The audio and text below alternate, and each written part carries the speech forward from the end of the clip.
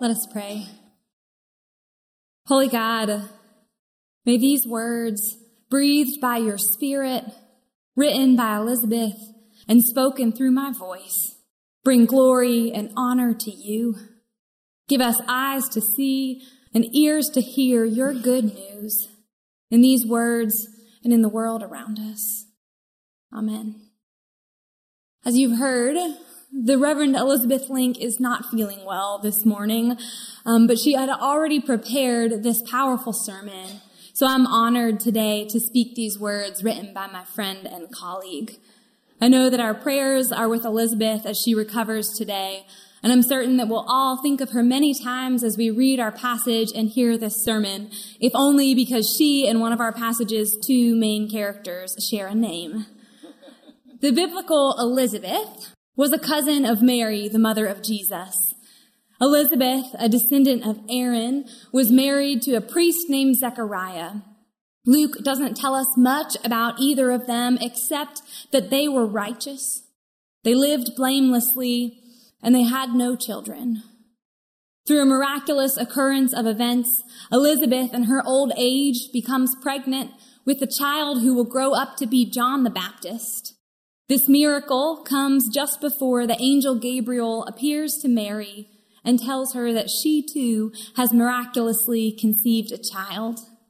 Our story picks up from there in the Gospel of Luke, chapter 1, verses 39 through 56.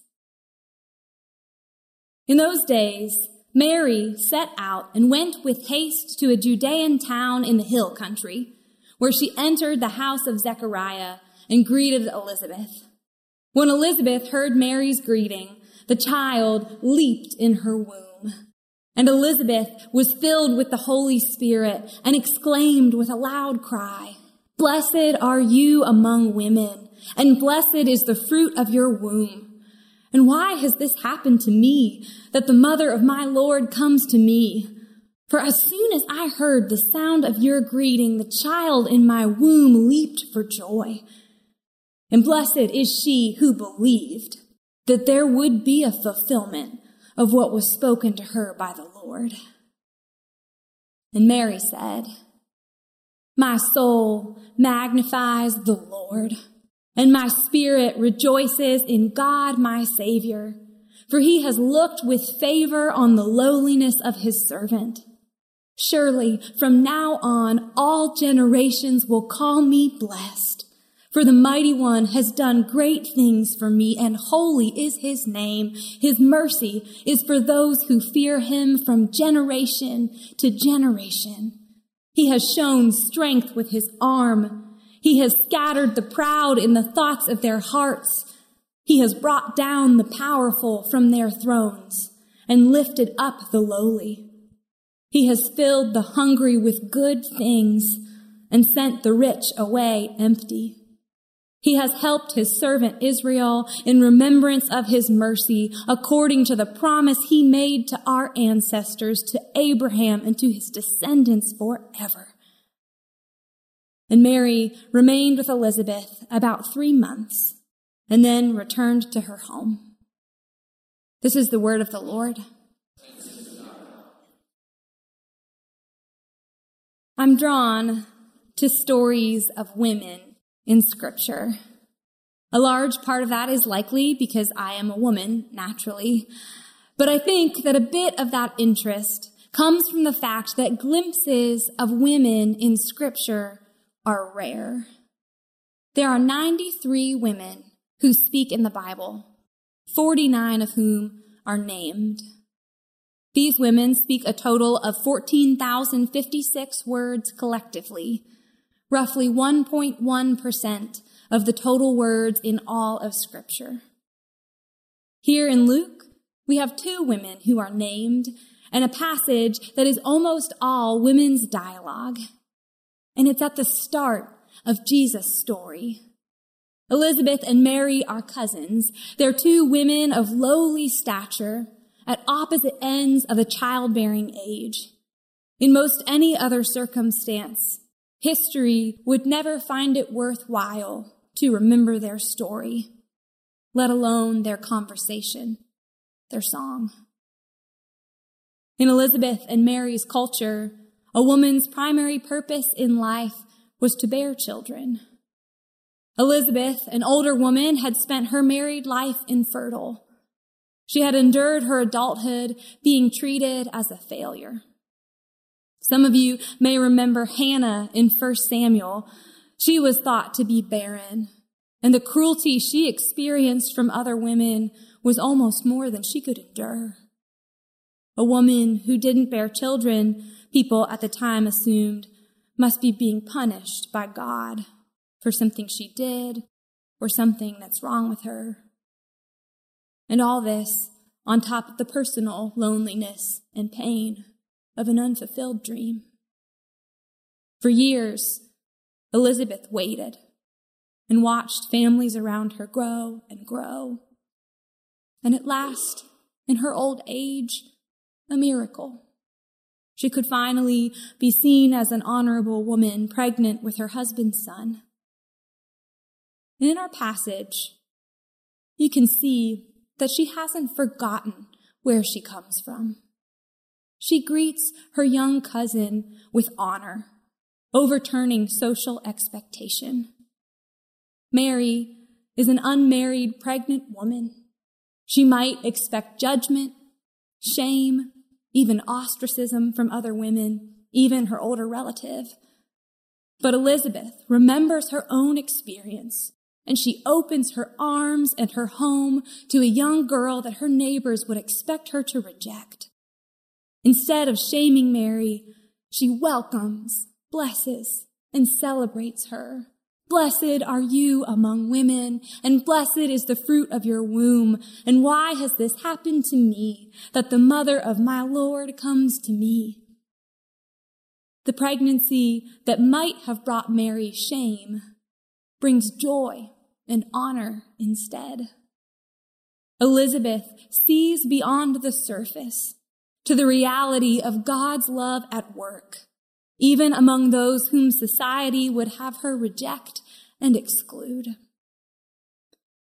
In response, Luke has Mary burst into song. It's not just some pretty tune with lilting lyrics. It's a song of praise, and it's also a song of testimony. She testifies to the subversive nature of a God whose kingdom upends the expectations of our world. It's a powerful song. Some songs are powerful. Theologian David Lowes points out that some songs can be so powerful that singing them can be an act of resistance. American slaves knew this. When they sang their spirituals in the South, they were both praising God and protesting their masters.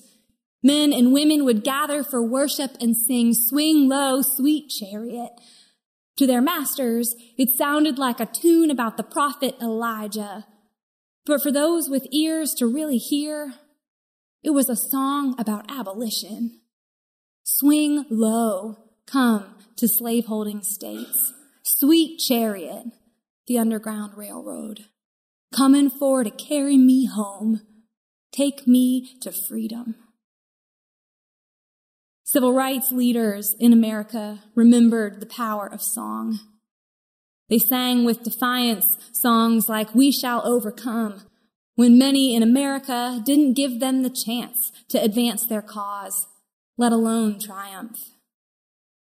In 1989, protesters in Leipzig knew this too.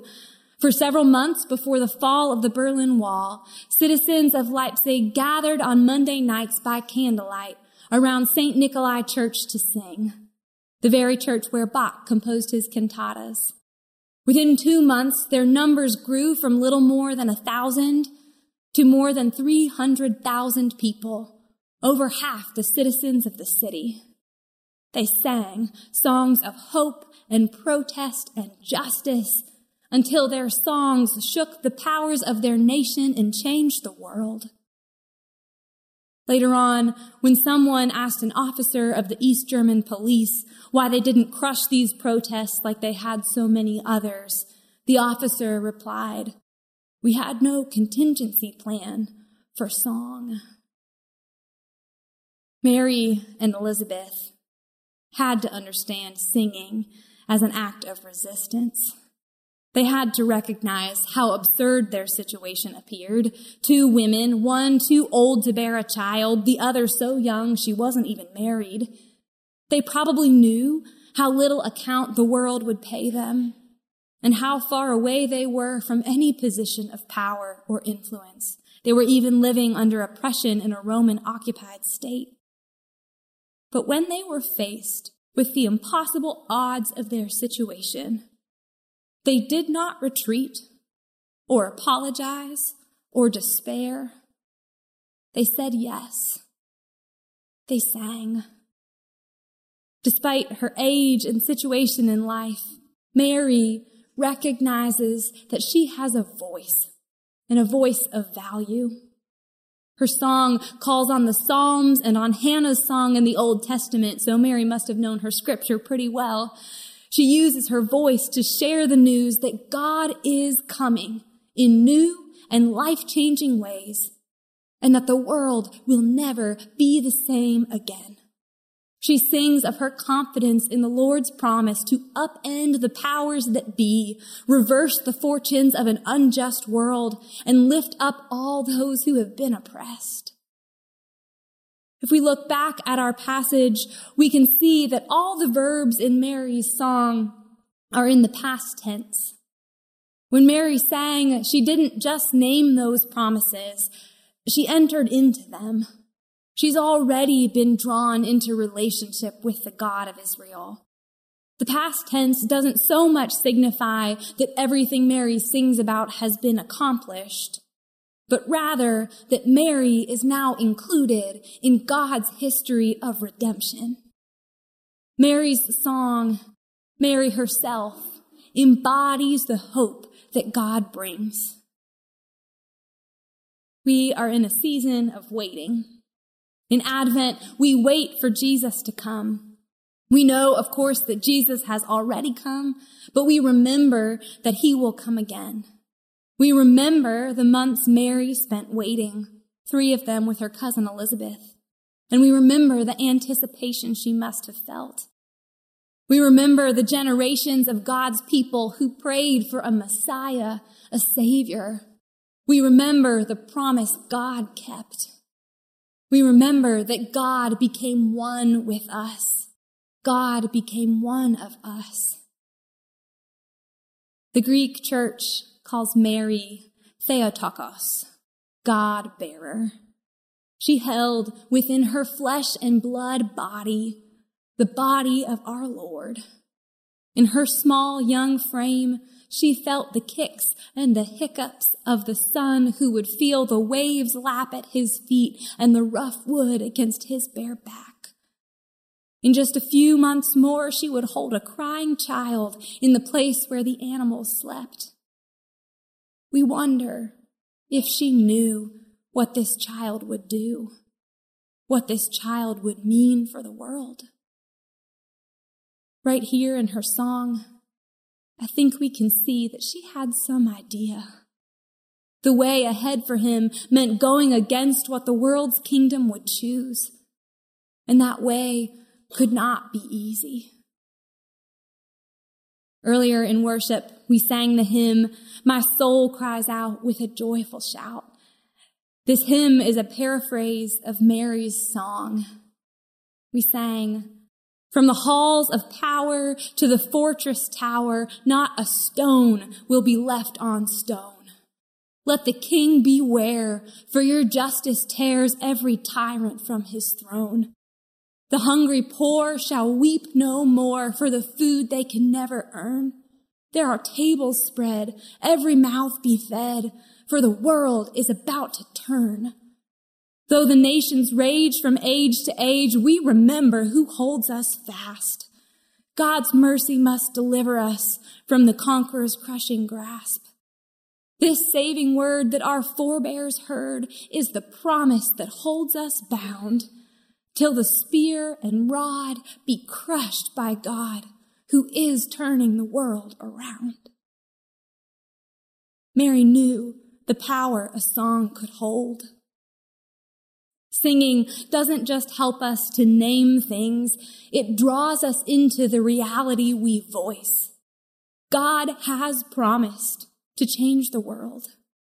And in singing these promises, we enter into that work. Each year, we light Advent candles against the darkness. We boldly proclaim the peace, hope, joy, and love that his birth ushers in the midst of a world where people both welcome and seethe against the prophecy Mary sings. We retell the stories. We wait and we light candles and we sing, "Oh, come, thou dayspring, come and cheer our spirits by thine advent here. Disperse the gloomy clouds of night and death's dark shadows put to flight. Oh, come, desire of nations, bind all peoples in one heart and mind. Bid envy, strife, and discord cease. Fill the whole world with heaven's peace." So while we wait, may we be ready. Like Elizabeth, may we be ready to welcome this embodied God with open arms, with open homes. May we be willing to risk the shock of our neighbors, our culture, when we proclaim a light in the darkness that challenges the status quo. And may we find strength in the company of saints that stretches from Mary and Elizabeth down through the ages to all of us gathered here.